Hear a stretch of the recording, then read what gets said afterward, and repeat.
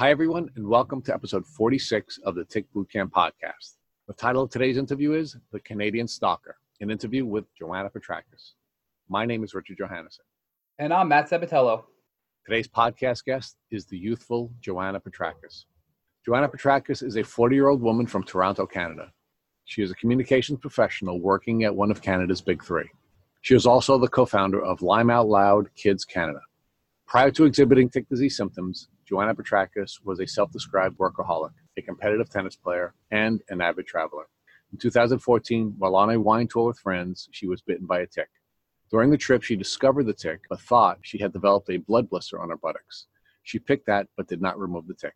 Shortly after the trip, she developed a bullseye rash that faded and became a more generalized rash. After the rash disappeared, Joanna said her scary symptoms began. Her scary symptoms started with numbness in her feet, unquenching thirst, and slight dizziness. After 3 months, she felt like something was crawling across her scalp, and she suffered dizziness, insomnia, arthritic pain, and anxiety. Finally, she developed auditory sensitivity, vision issues, and became bedridden when she lost feeling in her legs. Joanna's symptoms caused her to visit 18 doctors without symptom relief or a diagnosis.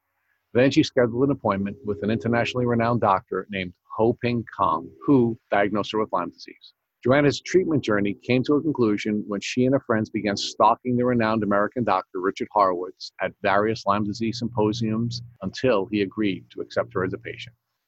Hello, Joanna Petrakis, and welcome to the program. Hi, thanks for having me, guys.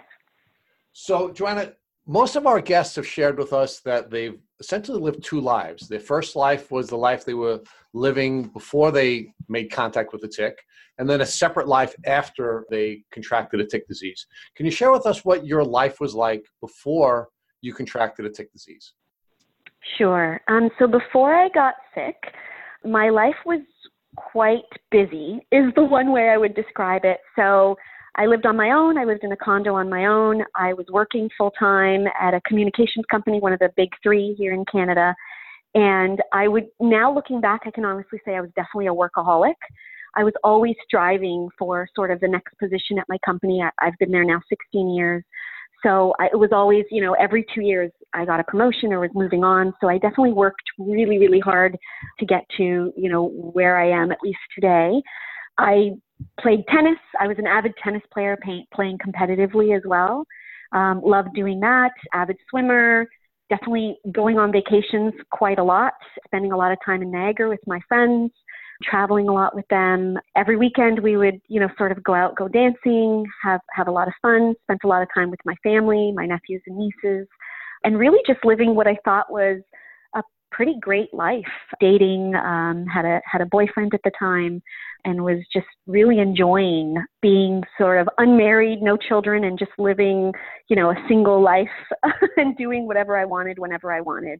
And relatively healthy, eating pretty healthy. I'm Greek, so we eat a Mediterranean diet, and that's, how I grew up and how I still eat to this day, and was really just what I thought was a great, great life. So when did you begin to show the symptoms of a tick disease? So it was around, let me think, because I could tell you to the minute of when I was bit. And the symptoms started coming about 2 weeks after my bite. So it was late June to early July that I started to have things like numb feet. I'd wake up to one foot numb, and then the next day I'd wake up to the other foot numb, and wondering what was going on. And I kept brushing everything off, thinking, my father has diabetes, so maybe I have early onset diabetes, or I need to go get checked. And then I'd start to get headaches more often than I'm used to. I rarely get headaches, and suddenly I was getting them at least, every few days or every 3-4 days, sometimes more. Blurry vision. I was getting dizzy. I'd be driving and I'd get lightheaded. Every single day I could remember at least one incident of me feeling lightheaded. So those all started happening, and I did have, the little brown circle that shows up because my tick bit me on, unfortunately, my bum, on my buttocks. And I did have that circle, but didn't know what it was because there was no awareness here in Canada about Lyme disease at the time. And I did see a little black dot, but had no idea that was a tick. I thought it was just like a blood blister. I thought a mosquito bit me and left a blood blister in me. And I did get a rash. And for the time that I had the rash, which lasted 2 weeks, I had no symptoms other than the rash.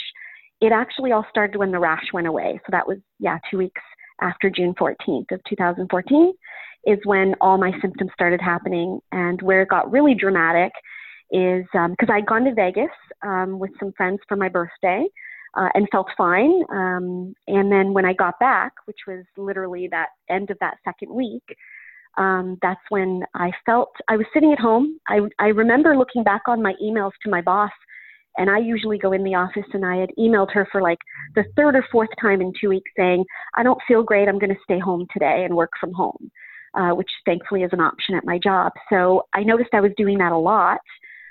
Felt like I was getting the flu or just not feeling 100%.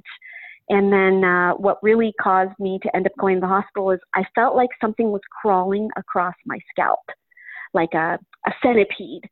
And that freaked me out. I remember standing up from the computer, feeling really, really dizzy, like I was going to faint, and immediately calling my mother, crying, because I just knew something was very, very wrong.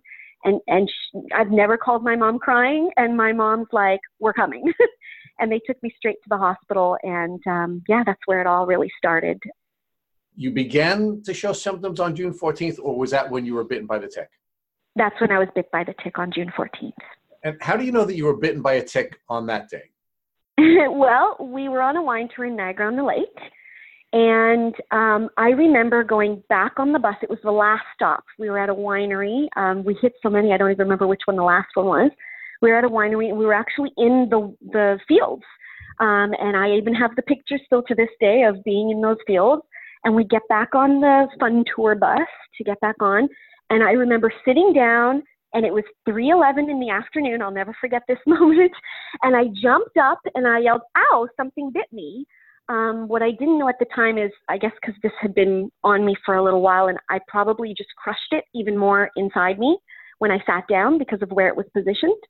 And I guess at that moment, because I understand you don't usually feel them, but because I had crushed it, I felt it crunch right into me. And I yelled that out loud, and my friend beside me is like, are you okay? And I felt through my dress a bump. And I said, oh, it must be like a spider bit me or a mosquito or something. I don't know. And I sat back down. And that's when a few hours later, when I got back home to Toronto, I took a look in the mirror and saw this, what looked like a pimple with a black dot on it. So I can literally tell you to the minute, because we got back on the bus around 3:10. And at 3:11 was the moment where I knew something had bit me, and only found out months later that it had been a tick. Did you remove the black bump that was on your butt when you discovered it? No, because I didn't know. I thought it was a blood blister, so I did not know it was a tick. And I wish there was more awareness here in Canada at the time that these are here and they exist, and it's not imaginary. I did not know. I thought it was just a blood blister. I did take a shower, so, if it was, and the next day there was no black dot there. So I just assumed I had washed off the blood blister. I had no idea. Now, when you indicate that you didn't know anything about ticks, does that literally mean you didn't know that ticks existed, or just culturally and educationally, it is not a part of your country's educational process and cultural process where you are talking and learning about ticks? So I've had dogs. I had a dog before. So I knew that ticks existed. I did not know they bite people. I thought they only bit dogs. I don't know why I thought that. It's just an assumption I had made at the time. I always knew you had to worry about ticks on dogs. I did not know that ticks bite people and give them Lyme disease. I was an avid watcher of Desperate Housewives of Beverly Hills with Yolanda. And I remember around the time I got bit was before she ever really started talking about her Lyme disease journey and what it meant. I thought she got it from bad water. I assumed Lyme disease that she was talking about came from bad water. So I didn't make that connection. And it's because in Canada, there is really very little done by our government or healthcare to really warn people about the effects of it and the risks, because they think it's a very small problem here. After the tick bite, you then noticed as time went on that there was a rash in the area where you had been bitten? Yeah. What I noticed first was a little brown circle. And the reason why I wasn't concerned is my circle was not like the pictures I've seen. It was like the size of maybe a dime. And it was very faded, like a light brown. And it was, 2 or 3 inches away from where the bite was. So I didn't know what that was or think much of it. I just remember looking at that area of my body and going, oh, that's weird. I literally said that to myself. That's weird. And then it was a day or 2 later that the rash started. And it was a pretty dramatic rash. It was, it looked like major acne on both of my, sort of butt cheeks. And it was pretty distressing because I never had acne. I didn't know what it was. And I did immediately go to my doctor, my family doctor. She was away, so I did see another doctor in her office. And she took a look at it and thought it was just a heat rash and gave me some antibiotics for it, some creams, antibiotic creams, and they didn't help at all. They didn't do anything. And as my symptoms worsened, I did go back to my personal doctor because she came back from vacation. They did test me for West Nile because at least we acknowledge that exists here in Canada. And she gave me some antibiotics, which actually caused me to have hallucinations. They made my symptoms worse, and things just went downhill from there. Now, the antibiotics that the doctor had provided you with, they were topical antibiotics? The first one, yes, topical antibiotics for just a rash, just a hydrocortisone, I guess, cream is what it was at the time. And then you were prescribed the second course of antibiotics that you took orally, which caused the hallucinations?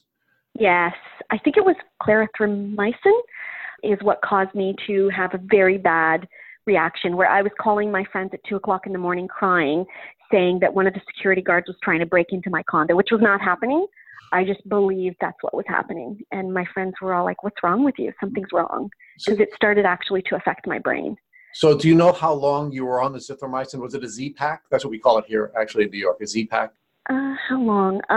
I took it for less than a week. So I think it was only 5 or 6 days. My symptoms came on within like a day or 2 of taking it. Do you believe that it was the antibiotics that were causing the hallucination, or do you believe it was the progression of your tick disease? That's a really good question. And I think it was the mixture of both. I don't think that particular drug did well with my body. And it didn't help that I was also fighting off this disease. So I do think mainly, though, it was the drugs. So, Joanna, after your rash and the topical antibiotics, when your doctor ran the West Nile test, she gave you oral antibiotics just to try to treat whatever it may be without having a proper diagnosis at that time? That is correct, yes. And once you had this really bad reaction to the antibiotics and were hallucinating, what was your doctor's next steps to treat you next? So she immediately took me off the drugs. I'll be honest, she said to me, I don't know what to do. This is so unusual. And she actually set me up for an appointment with numerous specialists. So that's where I went down this journey of different doctors, different specialists. I was having heart palpitations and so many different symptoms. I basically had 2 pages of symptoms, but she didn't know what to do with me. I was in her office crying and saying that I was in so much pain. My whole body was in pain at all times. So she sent me to a specialist for fibromyalgia, and she sent me to a heart specialist because I was having heart palpitations, and it was actually quite scary. I thought I was having a heart attack all the time. We just kept going and trying different doctors. I think in the total, I ended up seeing about 18 doctors before the final specialist that I went to. Did any of these specialists indicate that this was a mental health issue and not a physical issue? Of course they did, yes. Most of them said that. One of them asked me point blank, do you have friends? And I remember sitting there going, and this is one of the first ones I saw. I said, yes. And he said, do you spend time with them? And I said, yes. And he said, I think you should spend more time with them. And at this point, my legs weren't working. I wasn't able to, physically drive or move all that much. And I looked at him and I said, you're telling me that spending more time with my friends will get my legs working again. And he said, I just think, you need to spend more time with your friends and really enjoy life. That was his solution to my physical problem. Just from getting to know you so far, I don't believe that you accepted that as the solution, correct? No, I never accepted. That's why I kept going. That's why I went to 18 doctors. I didn't accept any of them. I kept going back to my doctor, and I've learned that it's really, really important to have a really great doctor who believes you no matter what. And my doctor's great. Every time I saw her, throughout this whole process, she would listen to me and she'd say, okay, let's try the next one. Okay, we'll try another specialist. Okay, we'll try. She just kept trying until we came to a solution, because she said to me, Joanna, I've known you for a while now. She goes, "You are not a depressed person. I've never known you to come in here without a smile on your face, even when, you're having an allergic reaction to something and your face blows up." She goes, "You're still laughing in my office.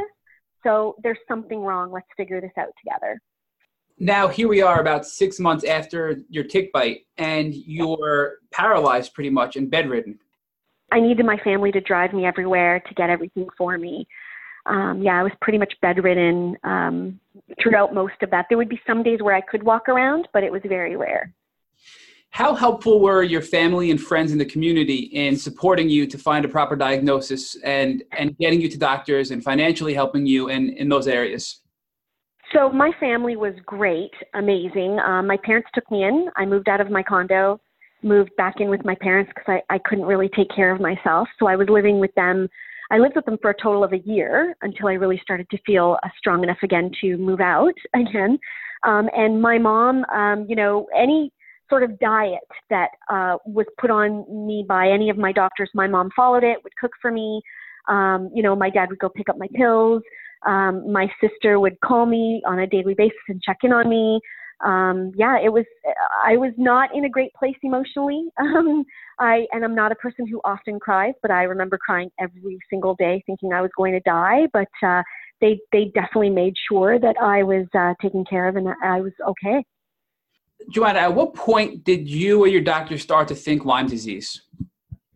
So I remember it was about, I'd seen 17 or so doctors, and my doctor here in Toronto, who's my family doctor, said, "Joanna, we have a last resort. I'm going to send you to see Dr. Ho Ping Kong at Western Hospital." Now, Dr. Ho Ping Kong, I've seen him once before for something that I'd had years before that was unexplained, and he was the only one able to figure it out.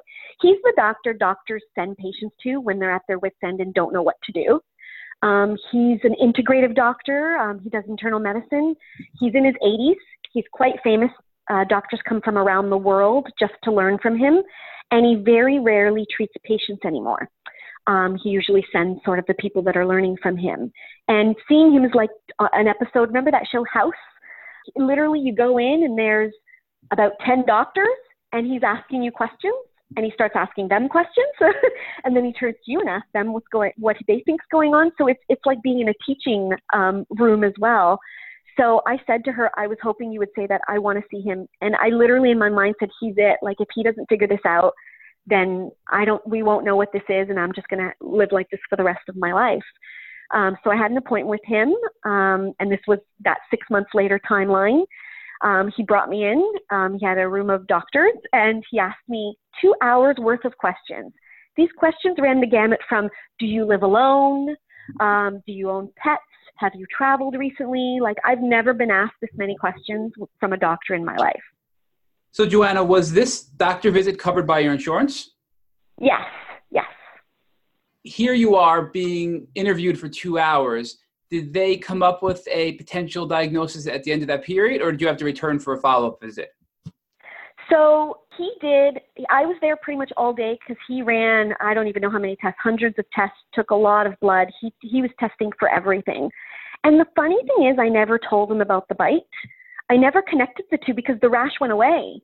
So I didn't know that this was related to the rash because my symptoms came after the rash went away.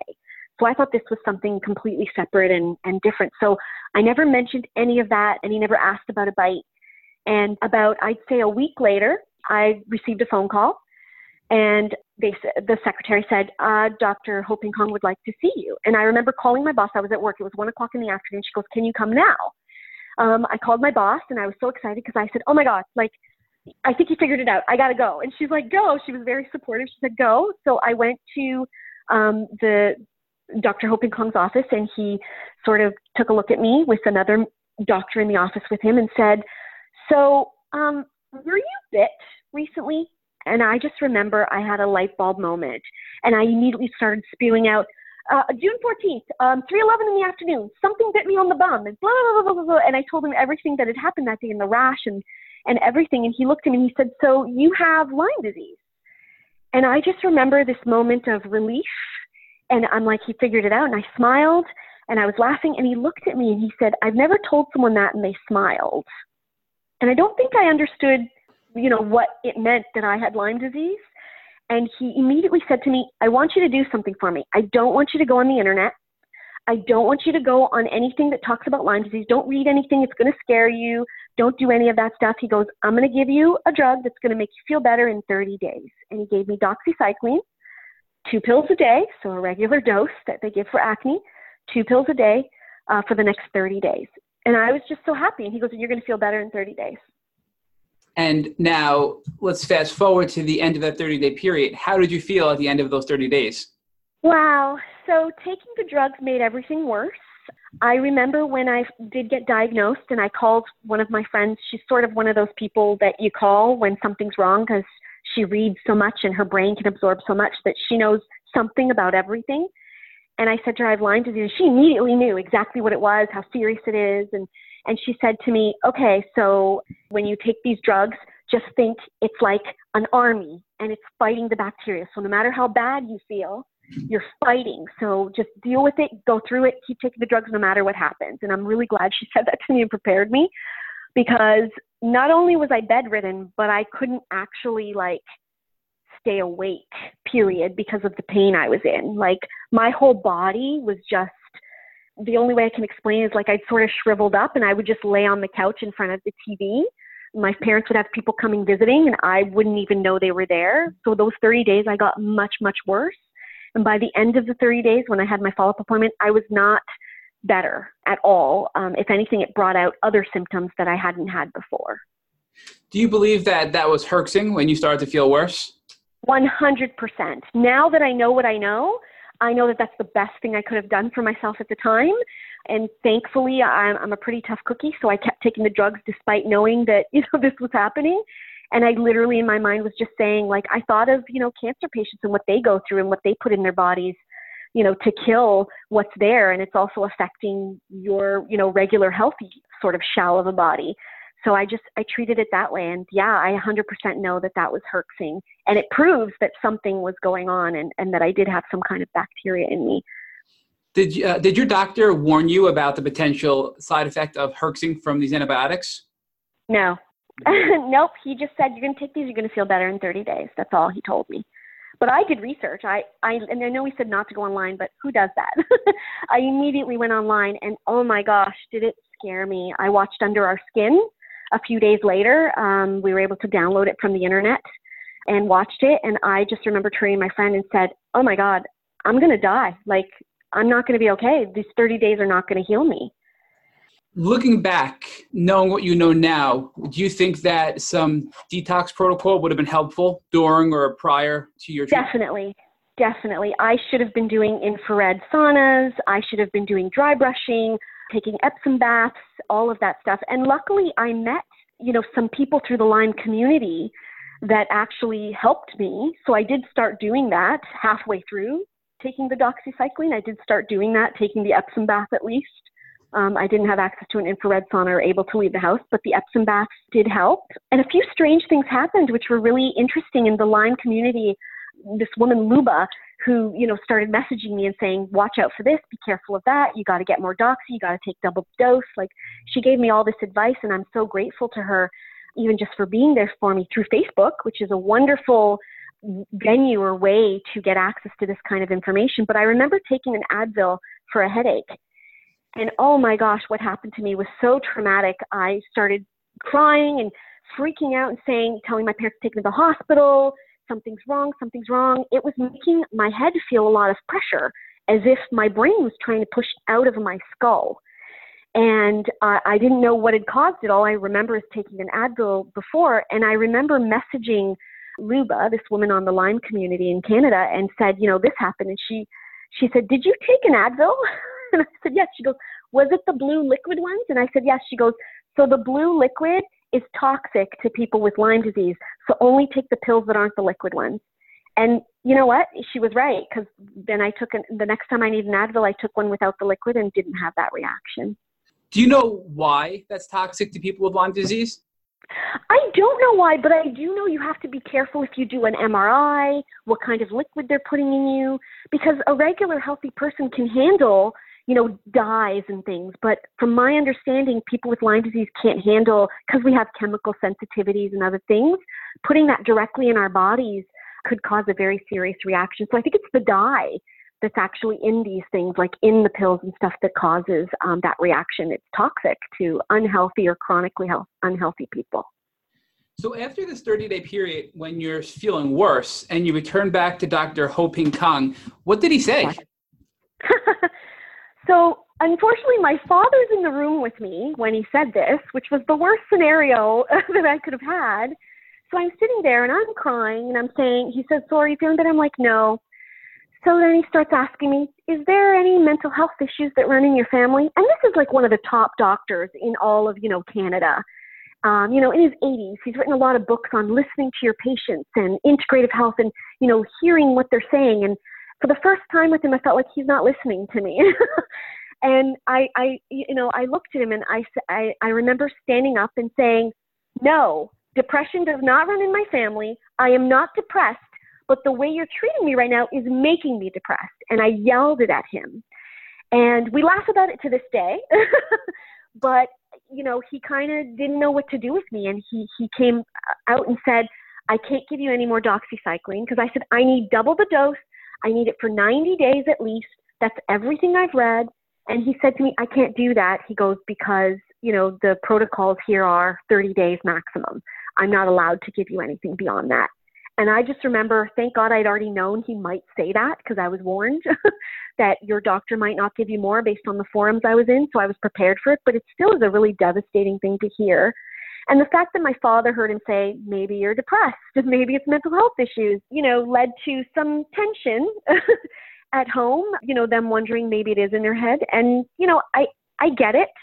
When you've experienced getting sick throughout your life and you go to the doctor and the doctor makes you better, like all my life, I've gone to my doctor, I've gone to specialists for anything that's ever happened to me, even minor things that have happened. They give you something and you get better. And this was my first experience with, "We can't help you," or "You should be better," or "You have a mental health issue."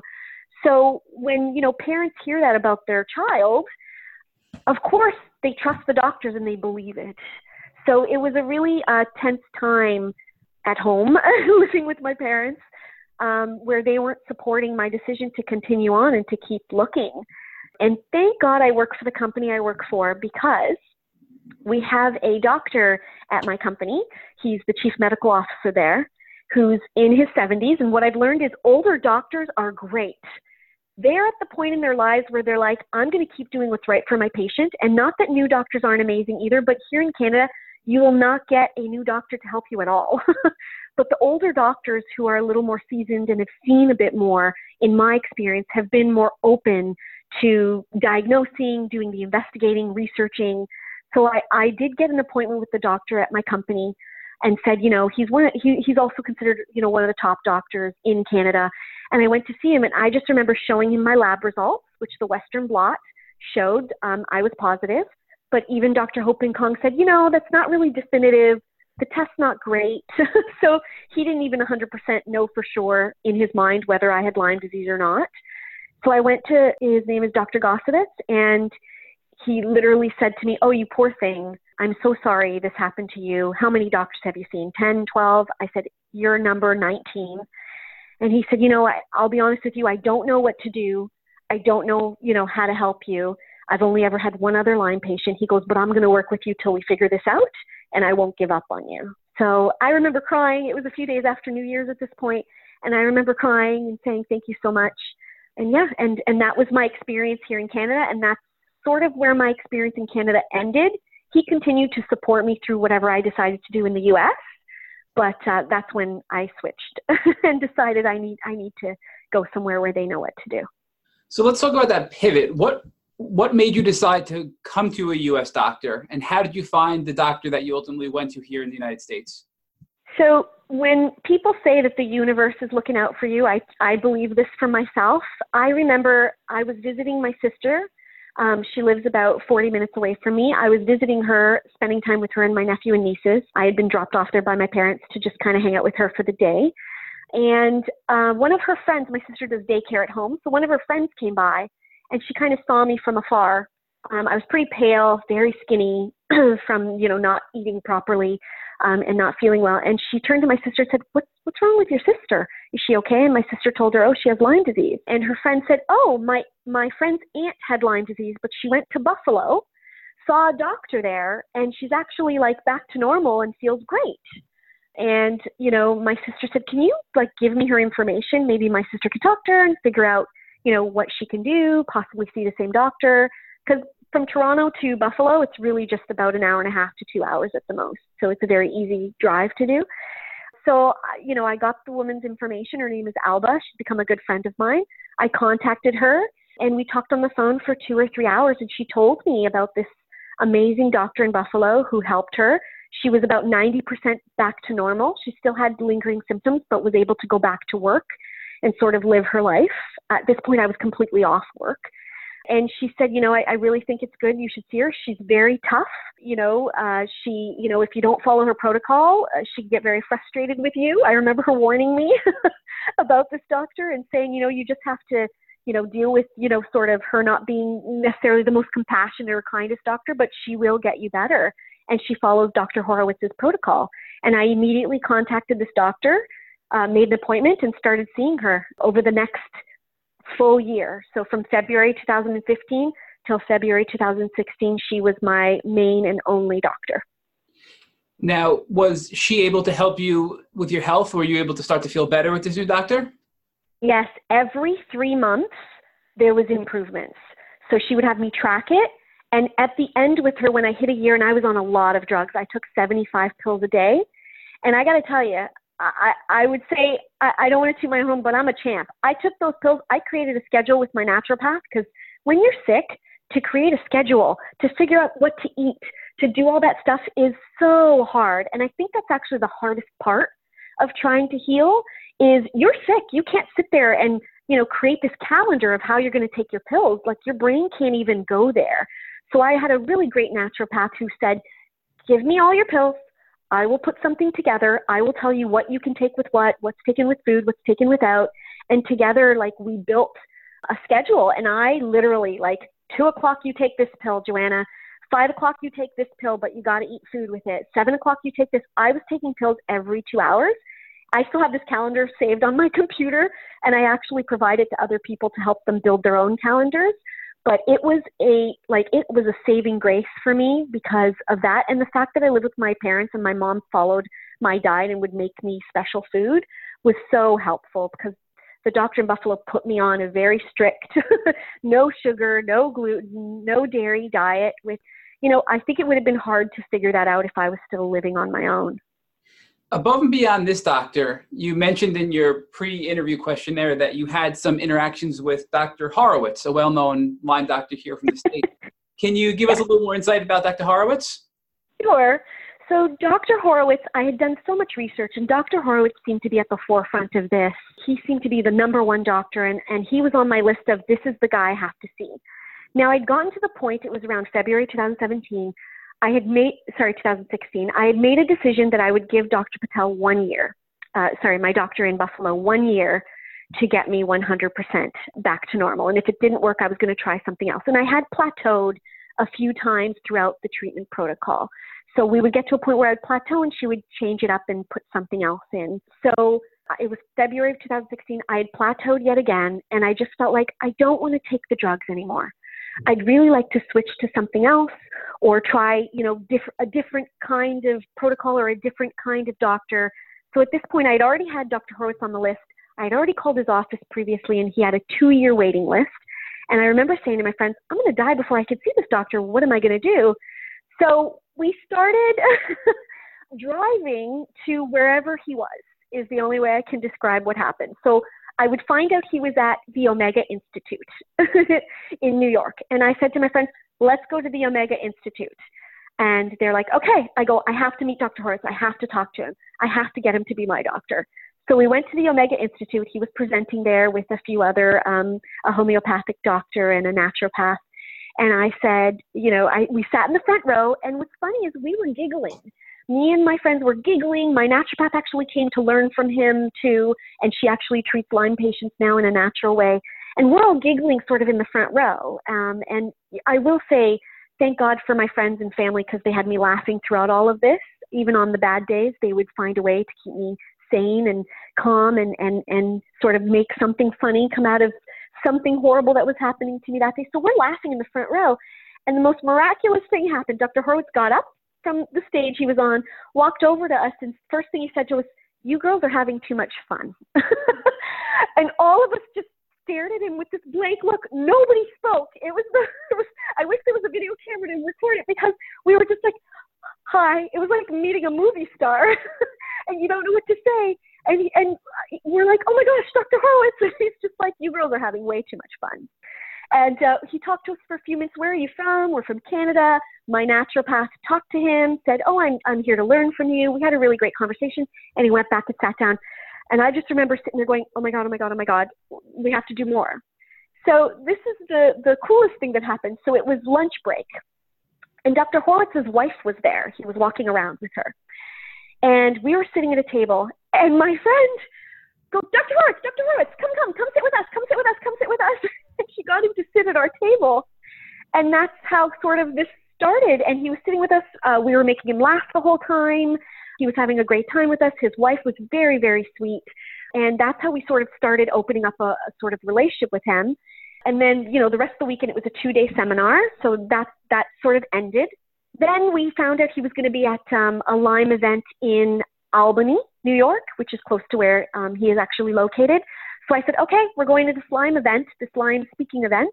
So we went there, again, sat in the front row, heard him and other panel members speak. And during this whole time, we had also started sort of an idea about a nonprofit and things. So we were also gaining a lot of information and connections for a nonprofit. So it was a twofold experiment or experience for us. So we're there, you know, we see him again. There was a gala afterwards. We stayed. We were kind of hanging out with his wife and hanging out with him a little bit. And then there was a third event. So I said to my friend, okay, we have to go to this event that Dr. Horowitz is at. Let's go. And we would drive because I wasn't flying yet. I wasn't sure what would happen to me on a plane. So we drove everywhere. Lots of mileage, lots of driving. Road trips are now my favorite thing to do. And we were at a third event. And I remember he came up to us and said, okay, ladies, are you following me? And I looked at him and I said, yes. And he said, okay, call my office. Tell them I said it's okay. And tell them I want to see you the soonest appointment I have. And that's how Dr. Horowitz became my doctor. What percentage would you say you were at health-wise when you left your Buffalo doctor and then were seen by Dr. Horowitz? I'd say around 70%, just because of the way I was tracking it. And I really even hate using percentages. I only use them because of the way the doctors track them. But because you have good days and you have bad days, and, you know, sometimes symptoms come back or go away. So you may feel one way, you know, for a little while and then it goes backwards. It's never, you know, as everybody says, a linear process. It goes up and down. But I was back to work. She did get me back to work. So I definitely was more than 50% better because I wouldn't have been able to go back to work if I wasn't. And I was functioning, like I was able to do things again. So I used the number 70%. And, you know, all my doctors were saying, maybe this is it for you. And I just remember going, no, I'm going to be 100% better. I know there's somebody out there who will get me there. I'm going to keep going. And Dr. Horowitz was the next one. So now that you're starting to go to Dr. Horowitz, can you talk about the health gain you had from seeing Dr. Horowitz and what additional treatment options he used with you? Sure. So he saw what my previous doctor had done. He was actually quite impressed with it and saw that she was following his protocol.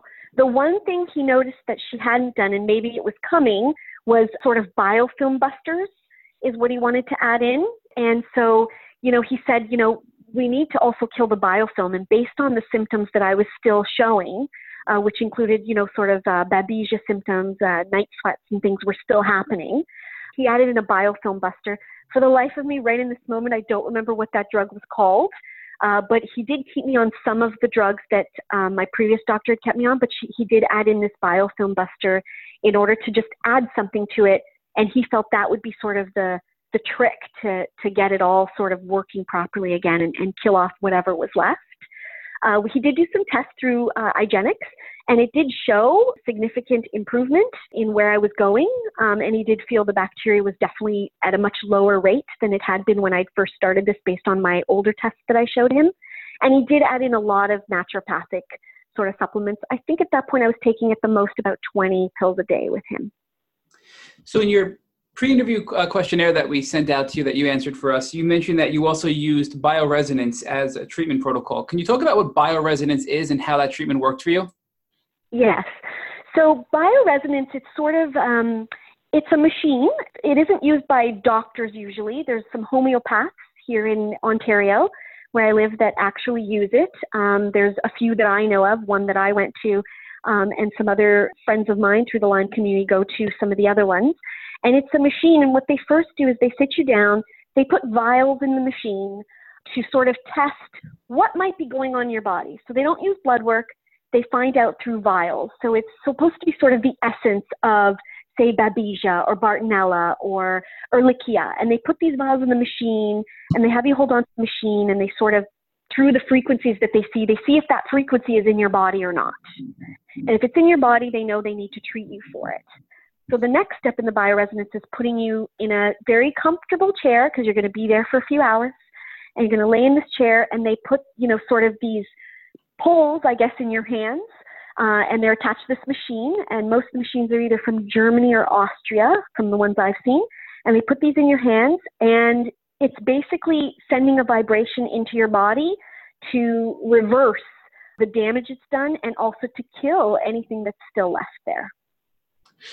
From our past guests, we've noticed that this treatment protocol can be used to kill the bacteria, but you also mentioned it can be used to reverse the damage as well. Yes. So it does a lot more than that. It actually, because they can treat all kinds of things, not just bacteria. They could treat even just people who have regular food allergies for other reasons. So it's actually also healing you at the same time that it's killing. And there are frequencies that do all of that stuff. It just depends what frequency they put on when they're treating you. And if you have a lot, it could take 2 to 3 hours. If you only have a few things to treat, it could take 20 minutes to half an hour. And it's really interesting because the effect it had on me was really just draining. Like I would literally fall asleep.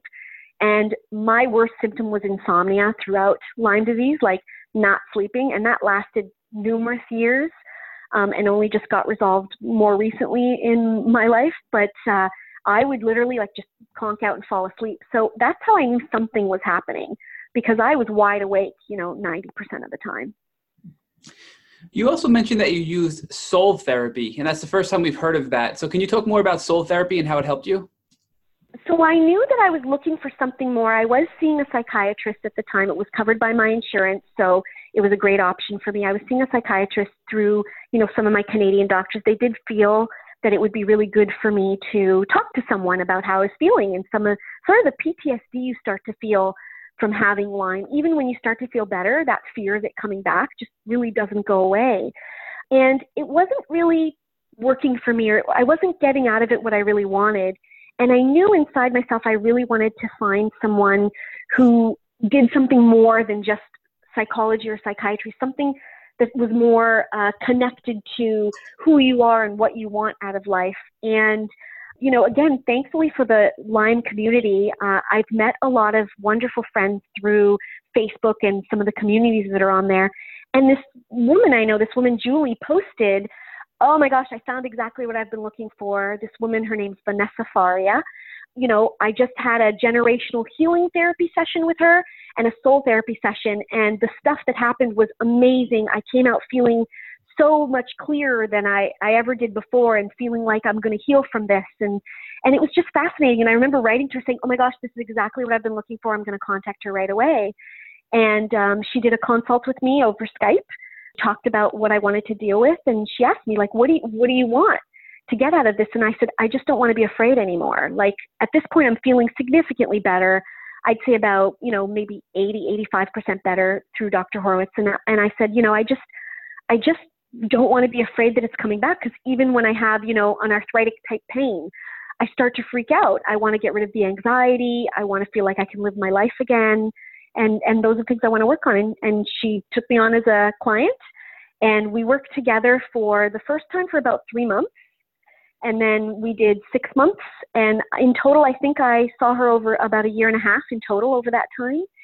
And she changed my life. I don't even know how to describe it. Sometimes we'd be sitting in a room, and I remember her at some point saying to me, "So, Joanna, what do you like to do what are the things that really make your body feel alive? And I said to her, oh, swimming, being on the water, dancing, doing all these things. And she looked at me and she said, are you doing those things? And I said, no.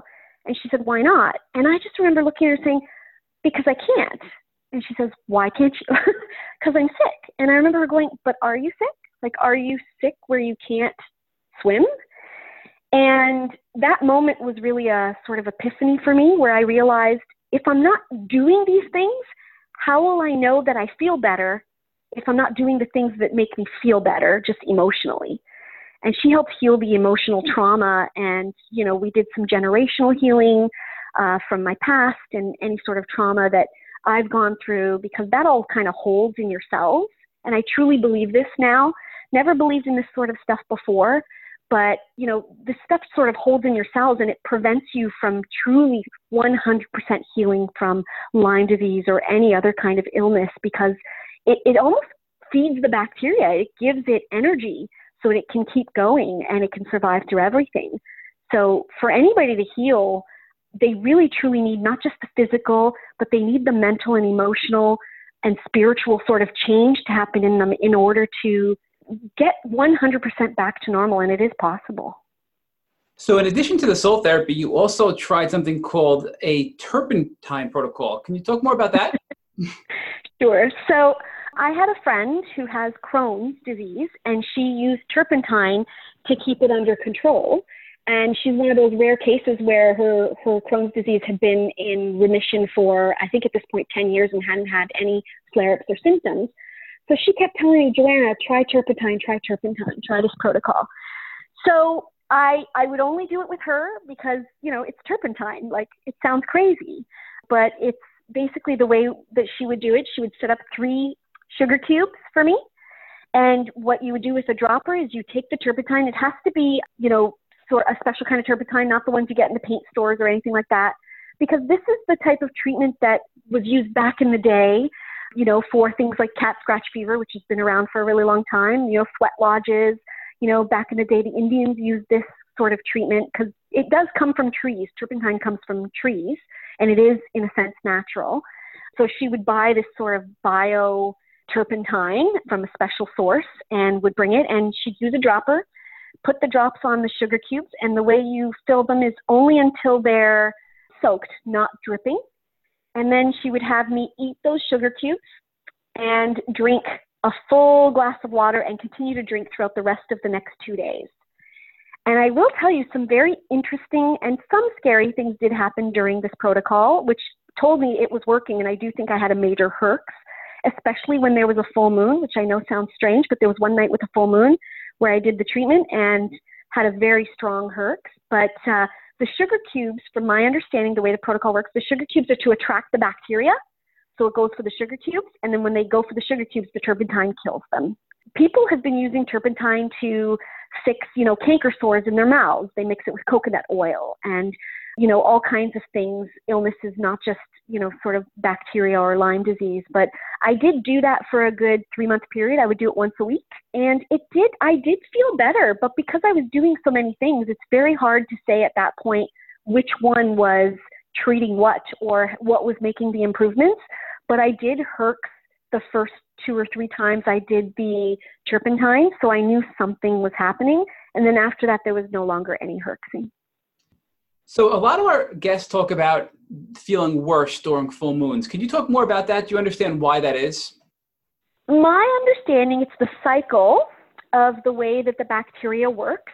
And because it's sort of recycling itself and because it's sort of growing and increasing and mimicking, the cycles of the moon are what cycles it works on. And that's with, from my understanding, all sorts of bacteria works this way. You know, people who have different kinds of gut issues and issues in their gut, because we all have bacteria in us. Some is healthy, some is not. And all of it works on sort of the Earth cycle or the moon cycle. I never had sort of flare-ups with the moon. I kept reading these all over Facebook and reading them on the forums that I'm in and seeing this and waiting for it to happen to me, but it really only happened with the turpentine. I never had any strange experiences with the moon, but a lot of the people that I know, it's based on, you know, the sites of parasites and the cycles that they go through and when they sort of, you know, I guess, produce or reproduce and when you can kill them. So I also see that you tried the Rife machine. Was that helpful for you? So I did buy a Rife machine from the U.S. from this wonderful man who had healed himself from Lyme disease just using the Rife machine. I used the Rife machine for a 6-month period. I will say I know a lot of people that helped. There's a lot of people that have gone back to playing tennis and skiing and different things, and they just use the Rife machine, once a week or once every couple of days, however they need to. And there are the kinds that are, the lower costing kinds where you have to sit in front of it for 20 or 30 minutes. And then there's the ones that cost, $5 or $6,000, and you only have to sit in front of it for about 2 minutes, and you don't have to touch anything or hold any poles or anything like that. And I know a lot of people that have been treated by that and healed themselves by using that. The issue for me was I didn't want to have to do that for the rest of my life.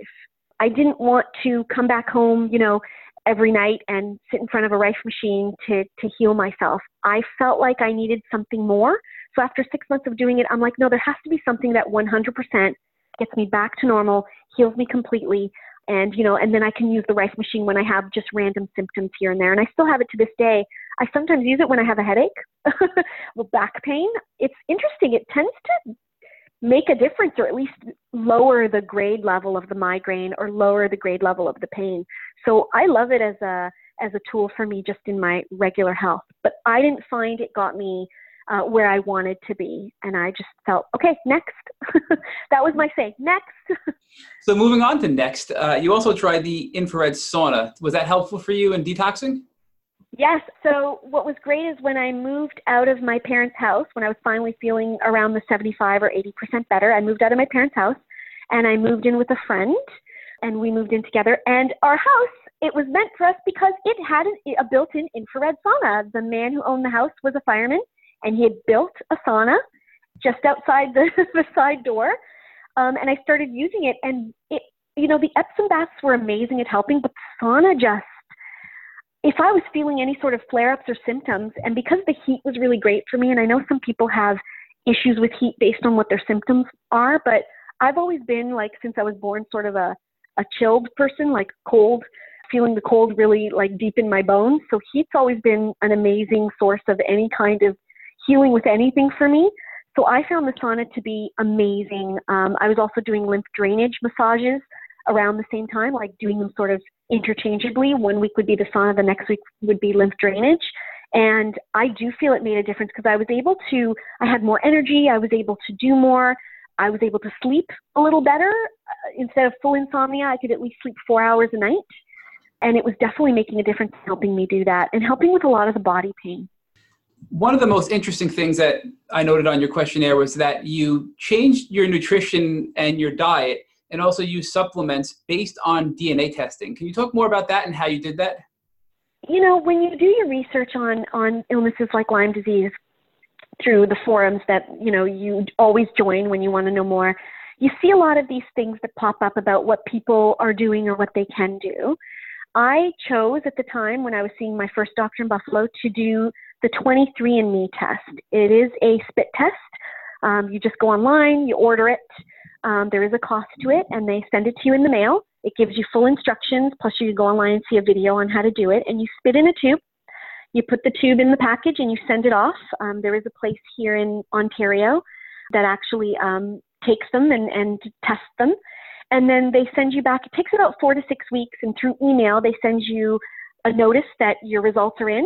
And it gives you all kinds of information, genetic coding, your synapses, your SNPs they're called, pathways in your body and what they look like. And then you take that information and you put it into a third-party site that I use the one called LiveWello, but there are so many. If you just Google, 23andMe genetic testing, all kinds come up, and some of them are free and some of them have a cost. And you submit it through there, and what comes back is your codes that a doctor can use, certain doctors who are trained in genetic testing can use to see what else is going on in your body that may be preventing you from healing, or maybe something that, you collected from your parents. I know I have genetic stuff that I collected from my mother and father that they collected from their, sort of mother and father that are now in me. And it's just all about sort of working on those codes and healing any sort of genetic challenges or defects that you might have in your body.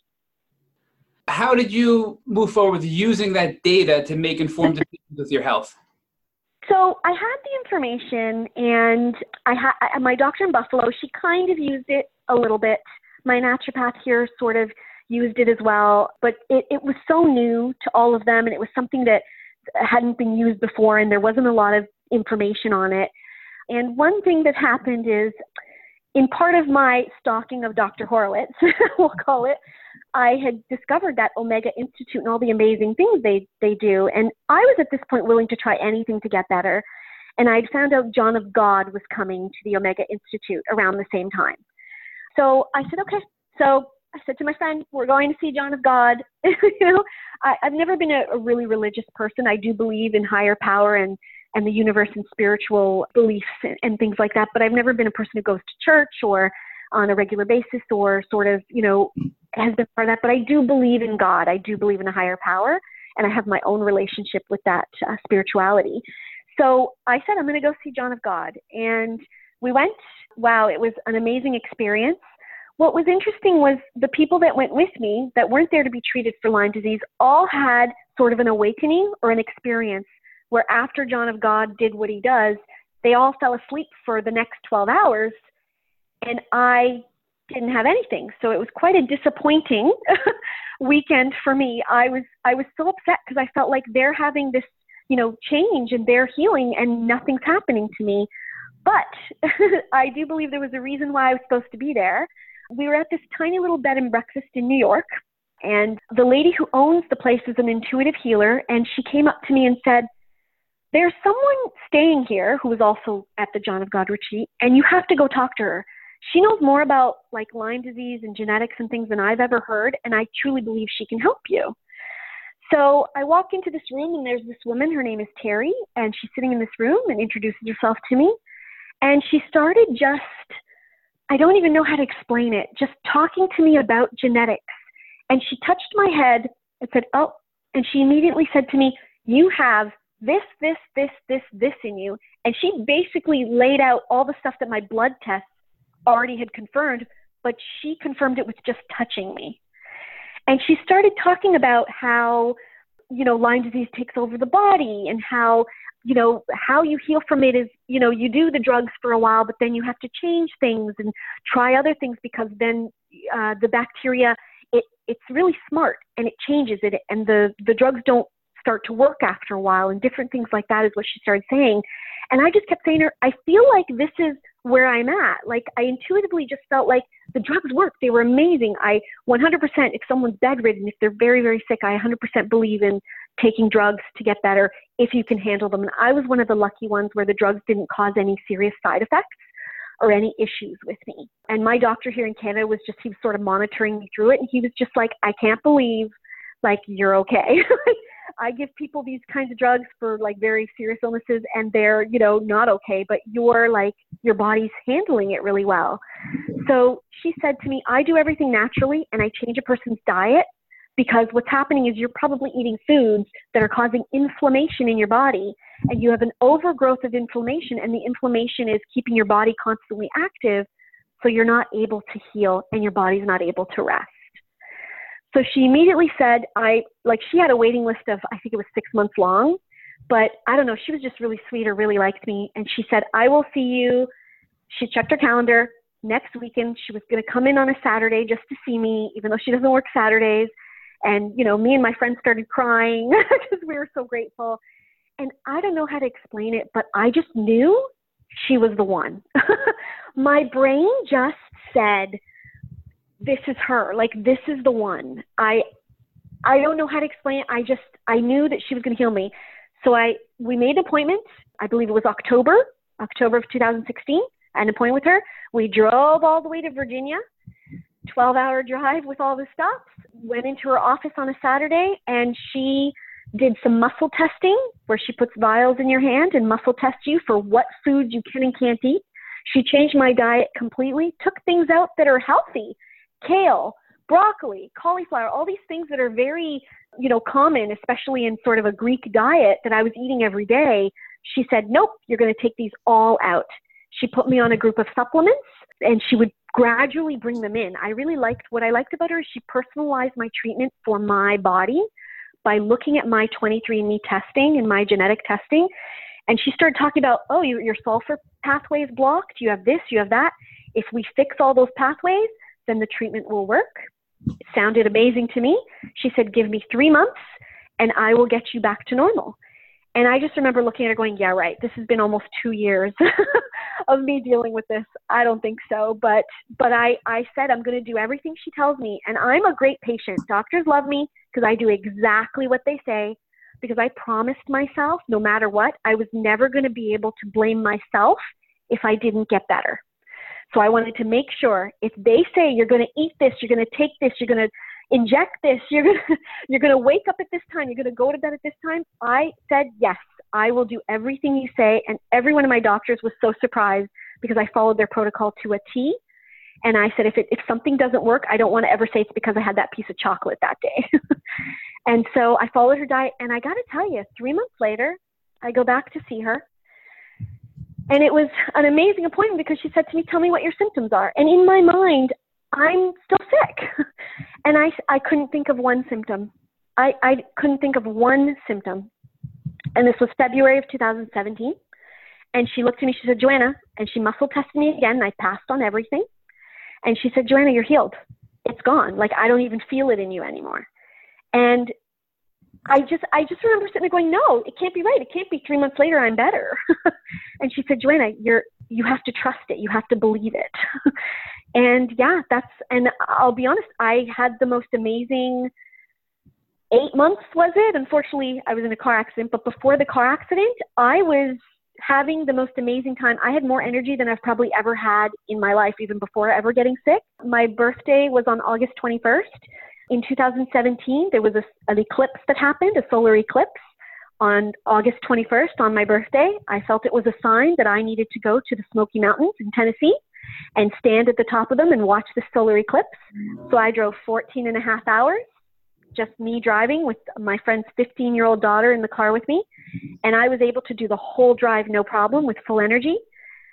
We drove right to the top of that mountain and watched the solar eclipse, and it was the most amazing experience of my life. And I don't think I would have been able to do that before, being sick or before any of that. And that's all because of this amazing woman in Virginia. So, Joanna, how are you feeling today? So I actually am back to feeling, I would say, 99% normal. There's some things lingering from, unfortunately, a car accident I was in. But I feel great. Like, I am 100% recovery. I don't call it remission because I just believe if you call it remission, it's leading you to believe it'll come back. And I've cleared that fear.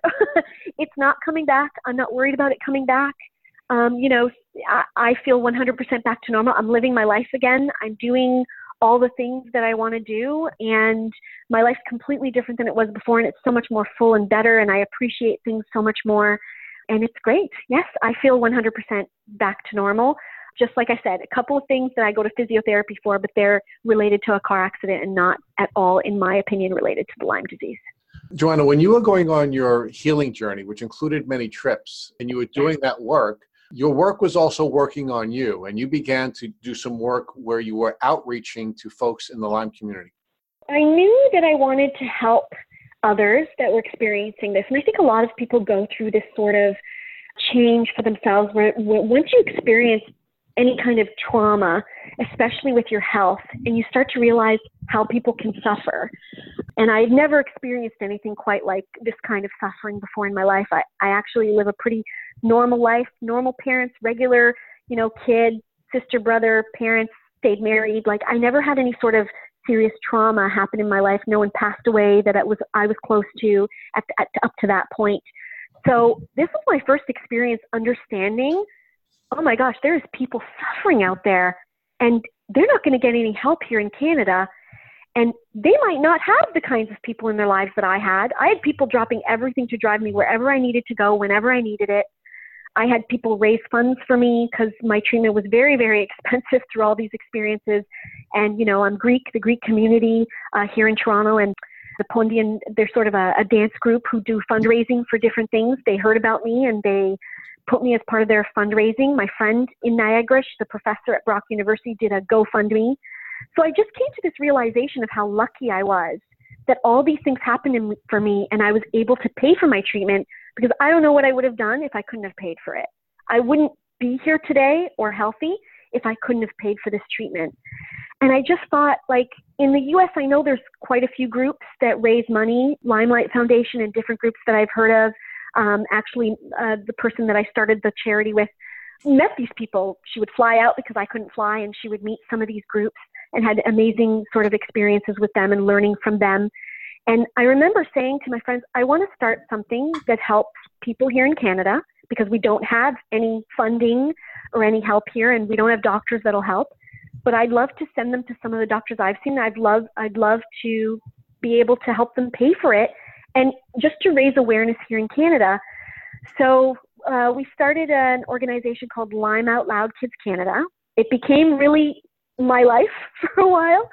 And we put on an amazing event, which still to this day, when I look back, I am so proud of what everyone who was involved did. We put on this event April of 2017. And this event brought in Dr. Horowitz came, obviously he's my doctor. He said 100% he was supporting it. We brought in Professor Christian Perron from France, who helped change some of the laws in France in regards to the way doctors are harassed if they're treating Lyme patients or attacked. So we helped get them some protection. We brought in, some very famous vets who work with sort of the FBI and different groups in Washington. And it was just absolutely sort of an amazing experience. And we had, I believe it was almost 300 people show up. We were all over the news, and we had patients and advocates and politicians show up. And we definitely raised awareness about Lyme disease and that it's a serious issue here in Canada, not something to brush under the rug like we have been. And that led to some interesting things happening just out of that. Some connections were made. There's a woman named Rosanna Magnotta. She runs the G. Magnotta Foundation. Her husband had passed away from Lyme disease. She came to our event, and she was able to make some pretty amazing connections, which she already had before she ever came to us, but she was able to add to those connections. She created a research facility at a university here in Ontario, and they're doing research on treatment and ticks and trying to get help for Canadians and really the world. And it was just an amazing event that helped a lot of people get access to some of the doctors that I have had access to. They were actually able, some of them even, to book time with Dr. Horowitz after talking with him, and he felt he wanted to help some more Canadians, and also talk to Dr. Perron and get some advice. Armin was there from Armin Labs. He actually was able to talk to people about getting some tests so that they can at least confirm if they have Lyme disease. So I did feel like that one event at least got people access and information that they hadn't had before. I got a lot of messages afterwards for people being grateful, because one woman, this woman April, was in a wheelchair. Through that event, she learned so much. She was able to go to one of the many doctors that I was seeing, and she's now walking and out of the wheelchair. So I'm actually ecstatic about that. I see her Facebook posts all the time. So she's slowly getting better, and she has a lot of support as well. So the event was our big sort of catalyst of what we had been leading up to. Unfortunately, due to the car accident, I did step away, at least for now, from Lyme Out Loud Kids Canada, but my business partner at the time and some of the other people who were involved are sort of carrying the torch. But we were raising awareness, and our focus was children, because children are, sort of the most vulnerable. They're out in the grass all the time. They don't check themselves. They don't even think about bugs, crawling all over them. So I just really wanted to help families and kids. And in my mind, how do kids deal with being sick? Because they're not getting any sort of help. The doctors are saying it's in their head. I could fight the doctors. I was saying, nope, it's not in my head. I'm moving on. A child can't really say that. So I definitely wanted to make sure I focused on a group that was vulnerable and didn't have a voice for themselves. And that's sort of what Lyme Out Loud has been about. Like, out loud. Let's talk out loud about what's happening to children when it comes to Lyme disease here in Canada. So I'm going to ask you to now take the next step and become a tick hacker. In our tick hacking community, we ask folks like you who have had the experiences that you've had, and you've had the additional experience of doing the work with Lyme Out Loud, to now share with our listeners what you would do if you woke up tomorrow morning and you found a tick biting you on the leg. Oh boy, yeah, scary thought, I know. And I think about these things because you have to once you go through this. So I have a plan in place, and this is going to sound interesting. If I lived with someone, if I was in a relationship, dating, and lived with someone currently, it would be a different plan. But here's my plan. If I was to find a tick on me, I have a friend, a very good friend, who both her children have Lyme disease, and she is a whiz at removing ticks. Her dogs get ticks on them all the time from their backyard, so she's a whiz. So I've already made it very clear to her, and she lives very close to me. I find a tick on me, I'm driving straight to your house, you're taking it out, because who knows where it's sitting. I don't think I'd be able to take it out of myself if it's on my back or the back of my arm, or if it's somewhere that's not accessible for me. If it's on my leg or somewhere where I can access it, I will take it off myself. But being a single woman, you have to plan these kinds of things, how you're going to deal with it if it's somewhere where you can't reach it and you need someone to get it out. And I wouldn't just pick anyone, because we know that you have to be very careful and get it right at the tip of the mouth, and you don't want to crush it. So I would not want to take any risks. I would go straight to my expert friend, call her immediately, and she would take it out. My backup is also a member of my family, would be the backup. There's a hospital very close to me. I would be willing to go there if none of those people are available, and have them remove it if it's in a spot that I can't personally remove it myself, because I only trust myself and a few other people. The next thing I would do, there's a few pastes that I've learned that can be used to try and drag out anything that might have been just even a little bit put in you, like a charcoal paste, as well as a diatomaceous earth paste that you can make using like coconut oil and just mixing it together. And I would put it on top of the spot where it bit me. And I would make sure that anything that might have just been left even on the surface was sort of dragged out with that. And then I would put some antiseptic with a cotton ball and make sure that there's nothing there, and just monitor myself and watch what happens next, and make sure I still have my doctors on speed dial just in case. Thank you for listening to the Tick Boot Camp interview with Joanna Petrakis. To our listeners, we have a call to action. First, if you'd like to learn more about Joanna Petrakis and her tick disease journey, please visit her Instagram at JoGirlWithLyme. Second, if you enjoyed this episode of the Tick Boot Camp podcast, please share it with your friends by using the social media buttons you see at the bottom of the post. Third, Tick Boot Camp has created a Tick Bite Blueprint.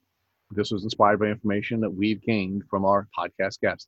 We urge you to visit our website at www.tickbootcamp.com to view the blueprint. Please note we would appreciate any improvement suggestions you would like to offer us. Fourth, don't forget to subscribe to this podcast on iTunes, Google Play Music, or Spotify to get the automatic episode updates of our Tick Boot Camp podcast.